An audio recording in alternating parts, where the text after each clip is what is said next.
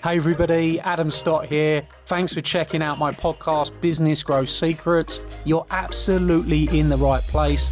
This podcast is going to reveal to you all of the secrets that you've been looking to discover. They're going to allow you to cure your cash flow problems, attain more clients, bring in more leads for your business, and create systems and processes that give you the growth that you want.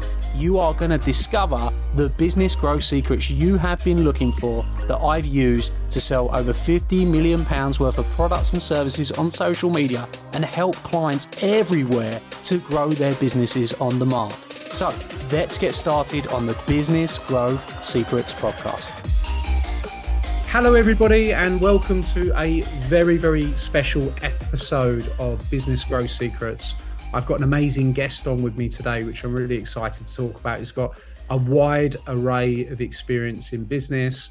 I'm sure this is going to be a content-packed episode, which you can feast on and really get some golden nuggets. So with me today is Shalini Khemka, who is the founder of an amazing company called E2E, which helps businesses. He's also an advisor on the Mayor of London's advisory board for business growth within London and business policy. She's got a wide array of experience, from venture capital to placing non-executive directors, helping financing businesses, and so much more. Welcome on, Shalini. I'm really looking forward to having a great chat with you about business today and business in the UK. Welcome. How are you doing? Thank you very much, Scott. I'm doing very well, and it's a pleasure to be joining you and doing a podcast with you and a chat with you. Fabulous. Well, look, you're at a stage now where you've built this amazing business in E2E. You're helping thousands and thousands of businesses. I think you said 28,000 in your network, which are really helping them to scale up, and that is what you specialize in. And on the way of building that business, I'm sure there's been quite a journey to getting to the stage you're at. So where did this start from for you, and what got you excited about business, wanting to get into business? Where does this all go back to? You've achieved some amazing things. It'd be really good to understand, where did you start from? Oh, that's a very good question, Adam. So I have to go back a really long way, actually, back to university. As my interest in business started at university. I studied economics. I was at the University of Essex, and I led something called the Student Industrial Policy for University of Essex, and it was a small group of people initially, which became big over the 3 years I was there. And what I ended up doing was, as a fun part-time thing, is trying to place students into the business environment. And this whole society that I ran, the Student Industrial Society, people as they graduate get placements into jobs. And that's where I got a love for business, I think, and studying economics helped me in terms of my immediate family. My father's a surgeon, my mum as an educationalist. So in terms of my immediate family, we didn't really have much entrepreneurship in the blood immediate family, but my father's broader family are entrepreneurs in India, and I think maybe some of that rubbed off on me. But my interest began at university, just exploring what are the opportunities for students in business. That's where it started, and it grew from there. And where did it grow to? What were kind of your next steps? Because if I'm right, you went very much into the banking world. Is that correct? And how did you sort of evolve from there? Yeah, so obviously being from an Indian family, there was a little bit of keenness from my family to become a dentist or a doctor, and I decided that I wanted to get more into the business world. I was actually very interested in something called international trade finance, so I applied for graduate roles in international trade divisions of banks. So my key career started at NatWest Bank in international trade finance, where I started on their sort of graduate scheme, and then ended up specializing in international trade, and that led me on a few years later to work for Bankers Trust and Deutsche Bank.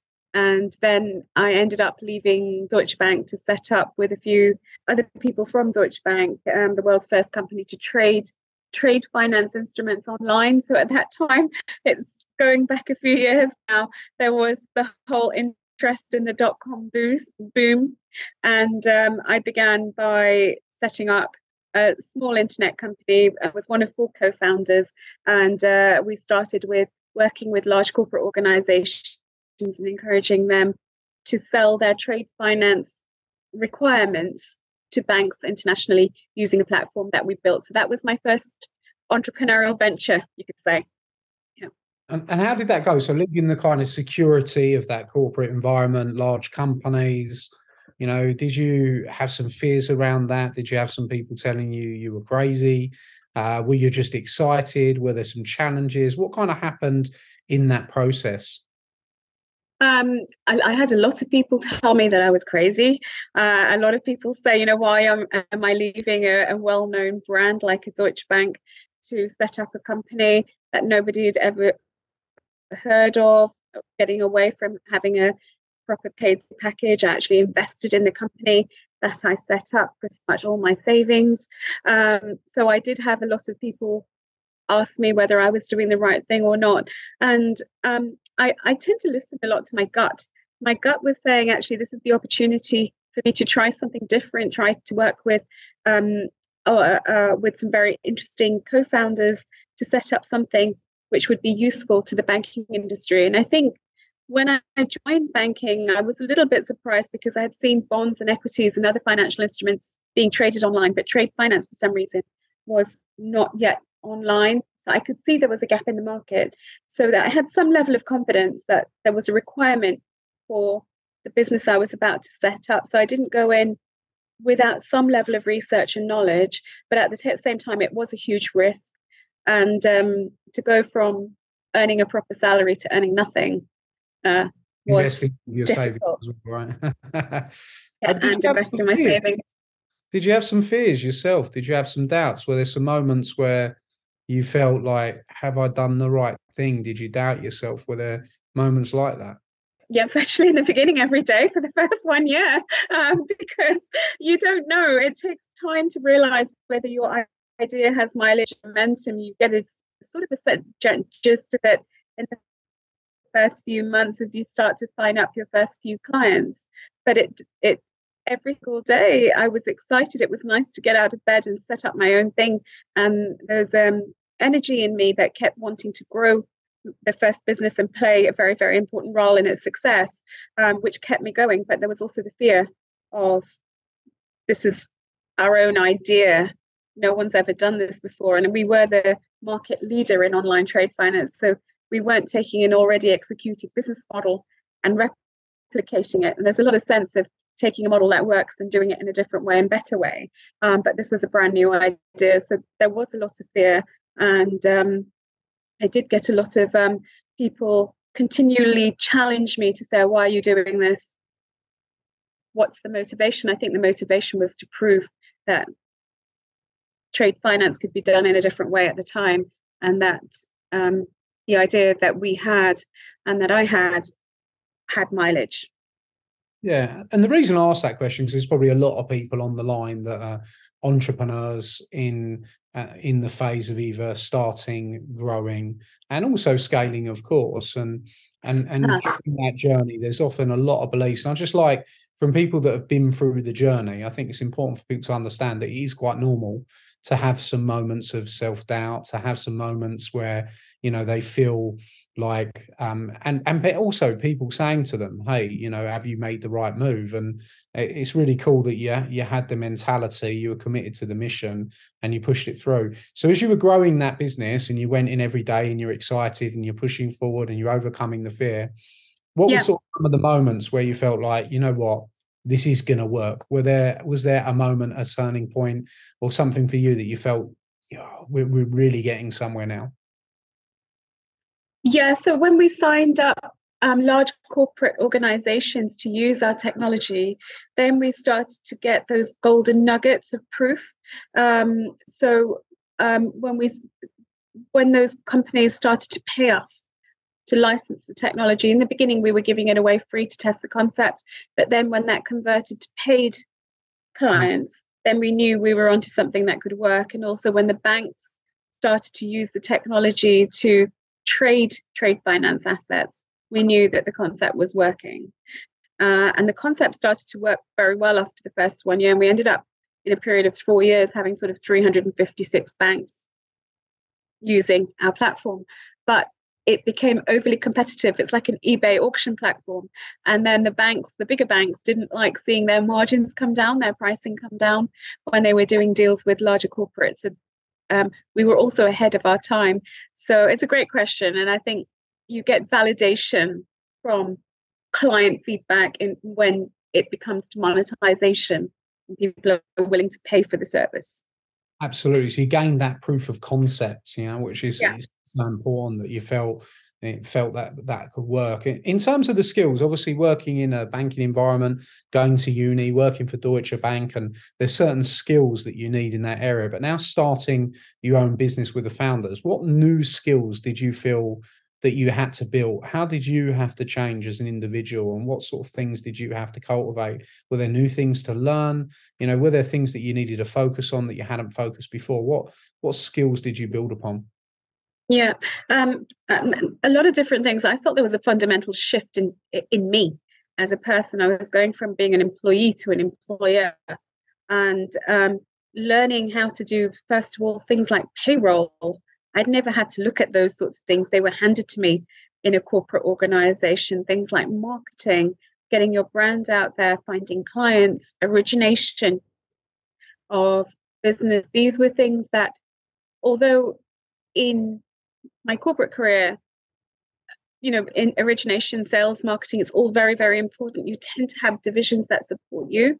When you're running your own business, you have to write the marketing language yourself. You have to come up with your vision and mission statement yourself. You have to come up with all of the digital assets, because even at that time, it was still e-shots and marketing literature, etc.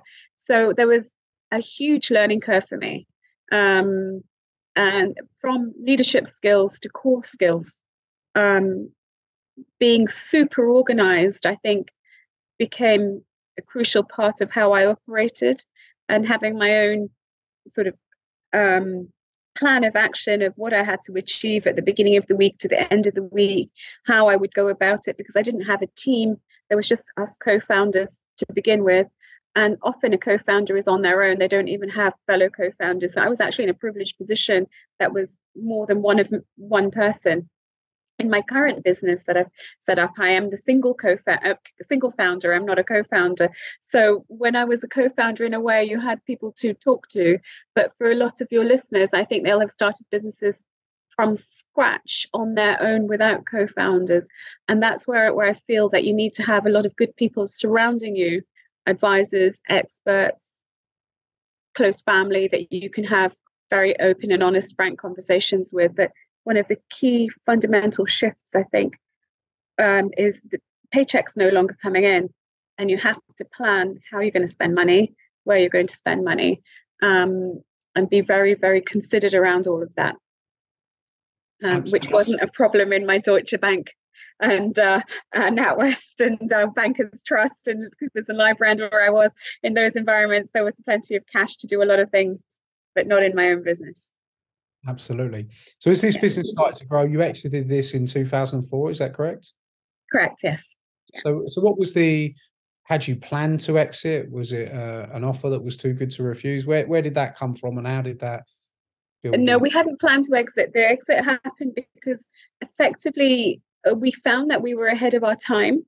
And some of the banks, of the 356 banks, some of the larger banks said actually they didn't want to use our technology anymore because we were eroding trade finance margins. So let me just explain it in a way. So let's say you have Glencore, it's selling commodities to a country. They have different banks who they work with to provide the trade finance security, payment security. So let's assume their banks are Deutsche Bank, Citibank, and Standard Chartered. If all those three banks say we don't want to compete with the other 350 banks on the platform, they come off. So we found that some of the bigger banks didn't like the openness we were creating, and we realized we were ahead of our time. So we decided to try and sell to make as much money as we could, because we knew that we would go through a dip for a few years. Absolutely. So you went and found that buyer. Yeah. What was that like when you exited? How did you feel? Was there did you feel like you were walking away too soon? Were you excited? What was the situation there for you? No, it was a very tough time actually, because we're in an uncertain environment, not 100% sure it's the right thing to do or not, but felt that this was the only way to keep the business going, and also to make some good money out of it. So it was a very, very difficult decision. And actually, I got less involved in the exit because I was offered a role by Lloyds Bank to run their plain vanilla trade finance division during the exit. So I took the opportunity to take on a different role during exit. And it was the first time someone had invited me to work for them rather than me usually putting myself forward, Adam. So when that happened, I felt in a very privileged position when you had the head of international trade finance and financial institutions from Lloyds asking me to come and run their plain vanilla division. I took that opportunity. Oh, fabulous. So as you grew, you now run E2E, and you started that. So how long was it before you started that business? How long you went back, you started working for Lloyds? Did you have an entrepreneurial itch? What kind of happened for you there? And, tell us a little bit about that. Sure. So basically, I joined Lloyds in 2004, and I ran the plain vanilla trade finance division until around 2008, beginning of 2008. And I did what I could and really enjoyed my time in international trade finance, but I also wanted to get back into something entrepreneurial. So I was very fortunate because I had a very good group of people around me. And one of my advisors or mentors was a guy who was on the board of Lloyds. His name's Turret Tate, and he was on the board of wholesale and international banking. He suggested to me to try private equity within Lloyds. And there's a division within Lloyds called Lloyds TSB Development Capital, LDC. So the chief executive at that time, his name's Darryl Eales, he gave me a secondment into LDC to try me out on private equity. So it took him 1 year to make the role to work whether I would be good enough or not. And then I took a transfer into LDC, and LDC backed companies like GHD. They've done companies like more recently they've done Fever Tree and those sorts of organizations. So I could see that LDC was a very interesting part of the group.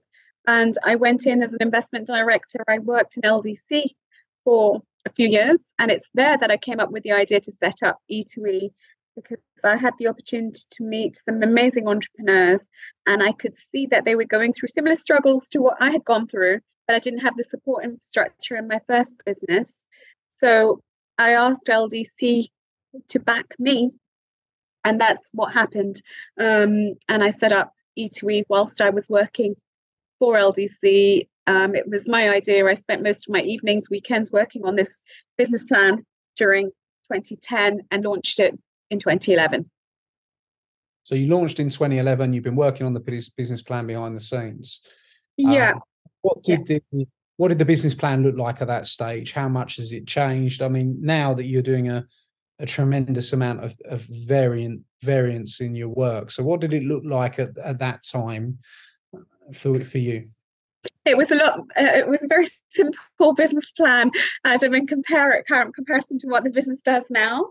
So the business plan was around how to get founders connected to the right people to help them make their decisions. And actually, I felt there's a need at the time for founders of scale-up businesses to meet more investors to help them raise money. And I felt also that having access to people who are in this same profession, i.e. entrepreneurial background, also very important, because I realized in my first business, although when we had co-founders, we kept very much to ourselves. We didn't actually talk to a lot of people, we didn't have a non-exec board, we didn't talk to a lot of other entrepreneurs to make our decisions.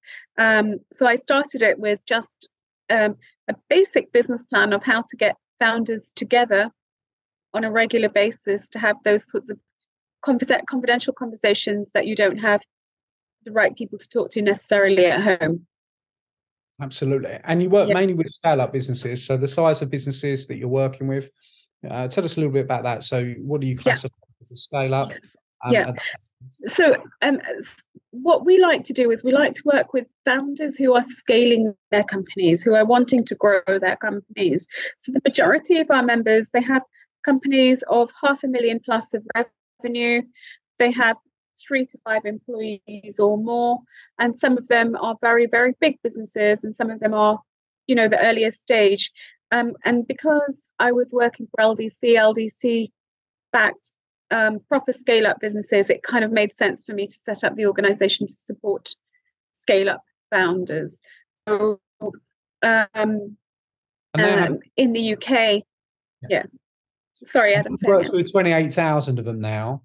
You must have some common traits, and I think obviously this podcast is all about helping people to grow. There's no doubt there's probably a lot of people on that at those stages, and I train a lot of people scaling their businesses is something that I do a lot as well.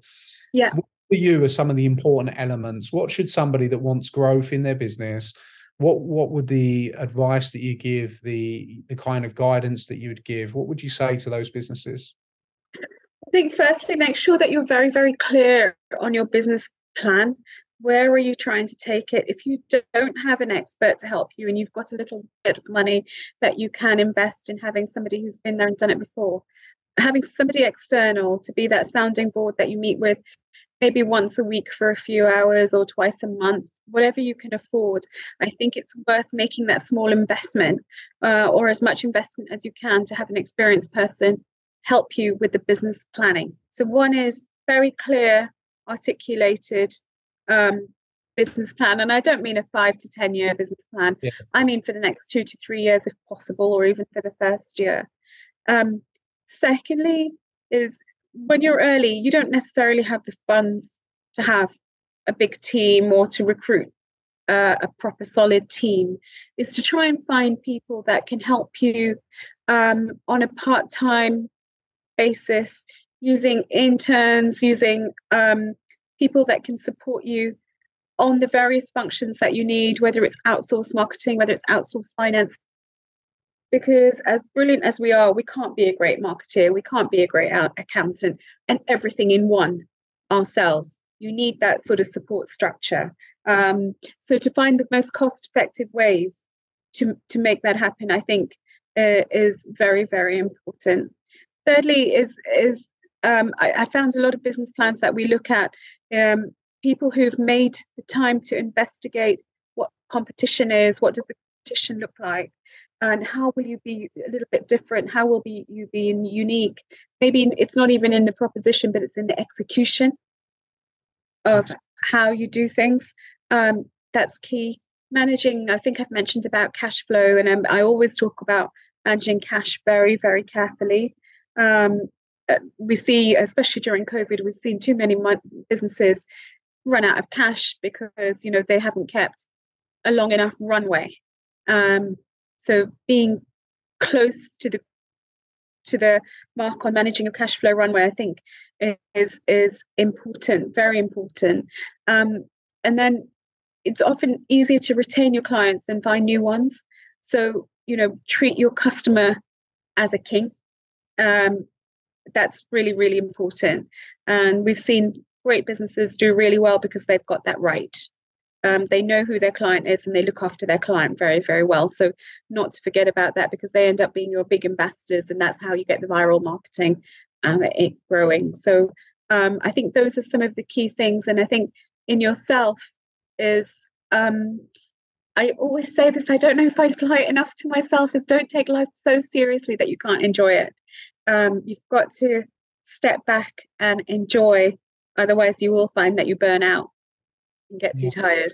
So keep it in perspective. Yeah, all of that absolutely nailed on advice. I love the fact that you put some emphasis there on finding those experts as well, finding the right people to mentor you and help you, because a lot of the time people waste so much time trying to put the pieces of the puzzle together on their own, and really a person with experience could guide them so much faster, so much quicker to get a great result. I love the fact you talk about the fractionalized part of the team, looking at how can you get people part-time, outsourced in these different ways, which is really important as well. And then of course keeping an eye on the cash flow. And I think the balance, actually, when somebody wants to grow, Yeah. is that cash flow balancing that with risk tolerance is always something that people generally find quite challenging, because you do get people that are like mad on growth and they're just willing to go to the bone to get the growth. But then you get other people that are so concerned about the cash flow that they never make the investments that they need to make to grow their business. And they typically kind of stay stuck. So it's always a balancing act, and getting that balance right, in that you are making the investments to grow, but you are keeping an eye and you are protecting your runway and making sure you don't run out of cash. There's some really great things there. And you do awesome stuff, right? So you've got lots of networking events. You do introductions, I believe. You do investment meetings, debt financing, lots of different things now. And the business has been running, you said, since 2011. Is that right? Yes, it's been nearly 12 years now. Yeah. So 2011, what have you seen change since 2011 to 2023 in business? What are some of the key changes that you've noticed and things that people need to be alert for in terms of being a modern business? Again, great question. Thank you for asking it. So, I mean, one of the big shifts I think we've seen is the need to be technology enabled. Every company that's whatever you do, you need technology backing it. And I think it's more important today than it was 10 years ago.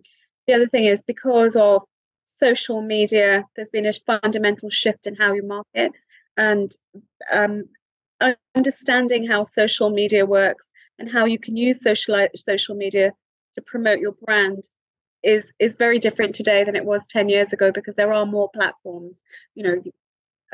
TikTok is the latest thing, whereas TikTok didn't exist when I started my business. So I think there's been a huge amount of change in technology advancements. We've got ChatGPT, we've got AI.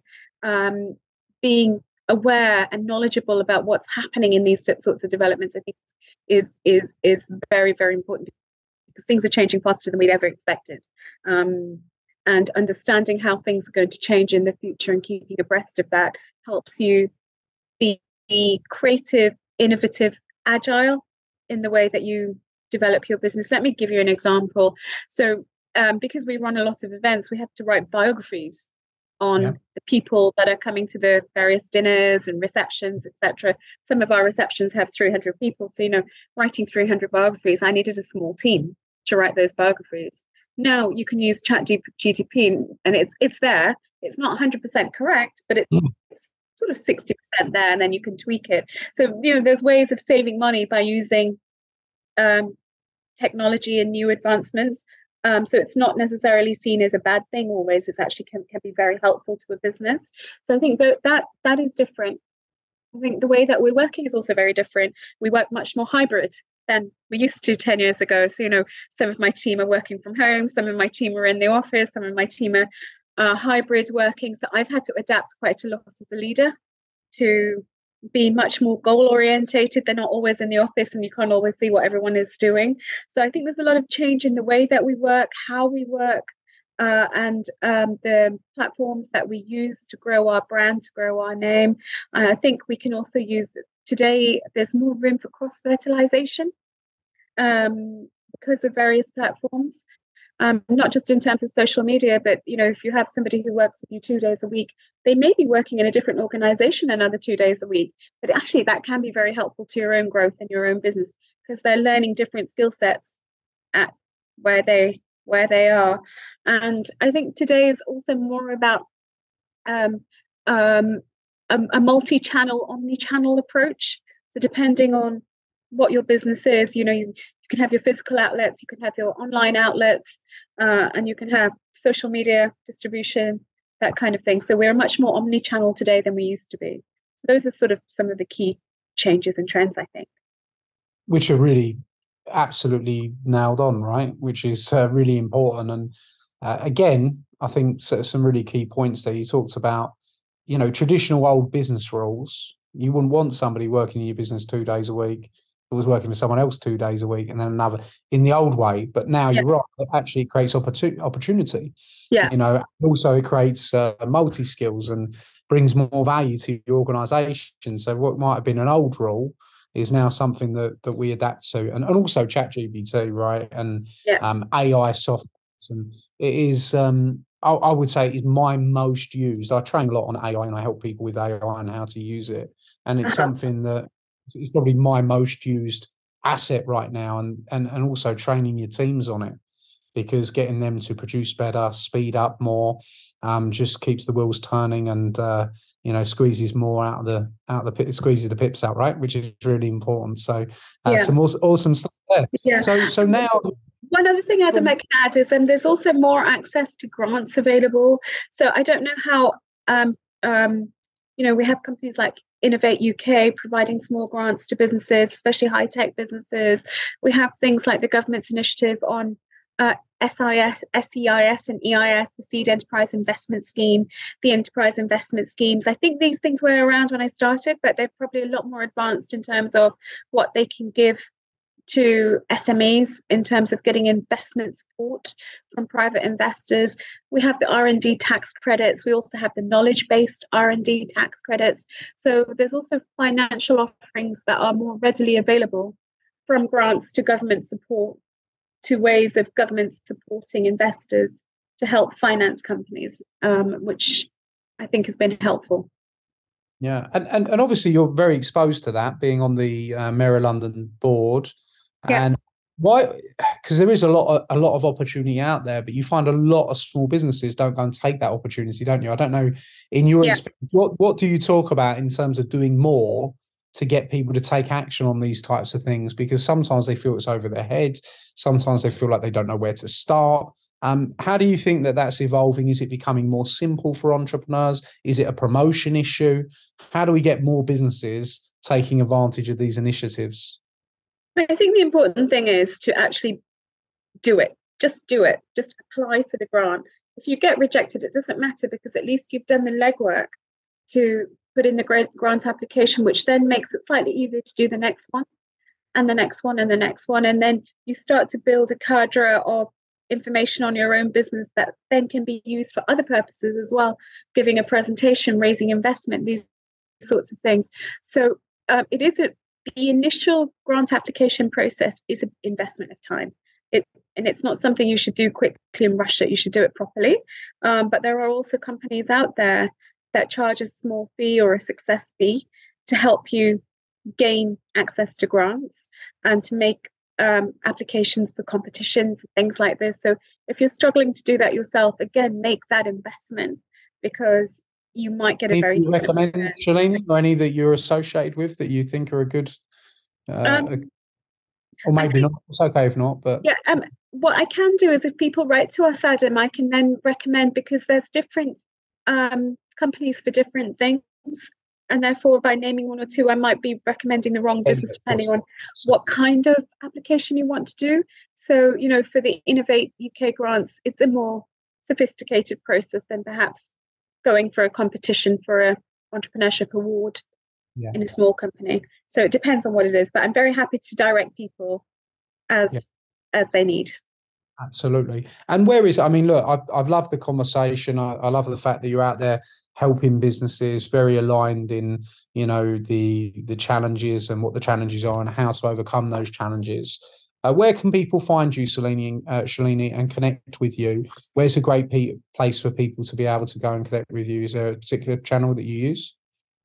People just write into me, my team. So my email ID is Shalini at e2exchange.com.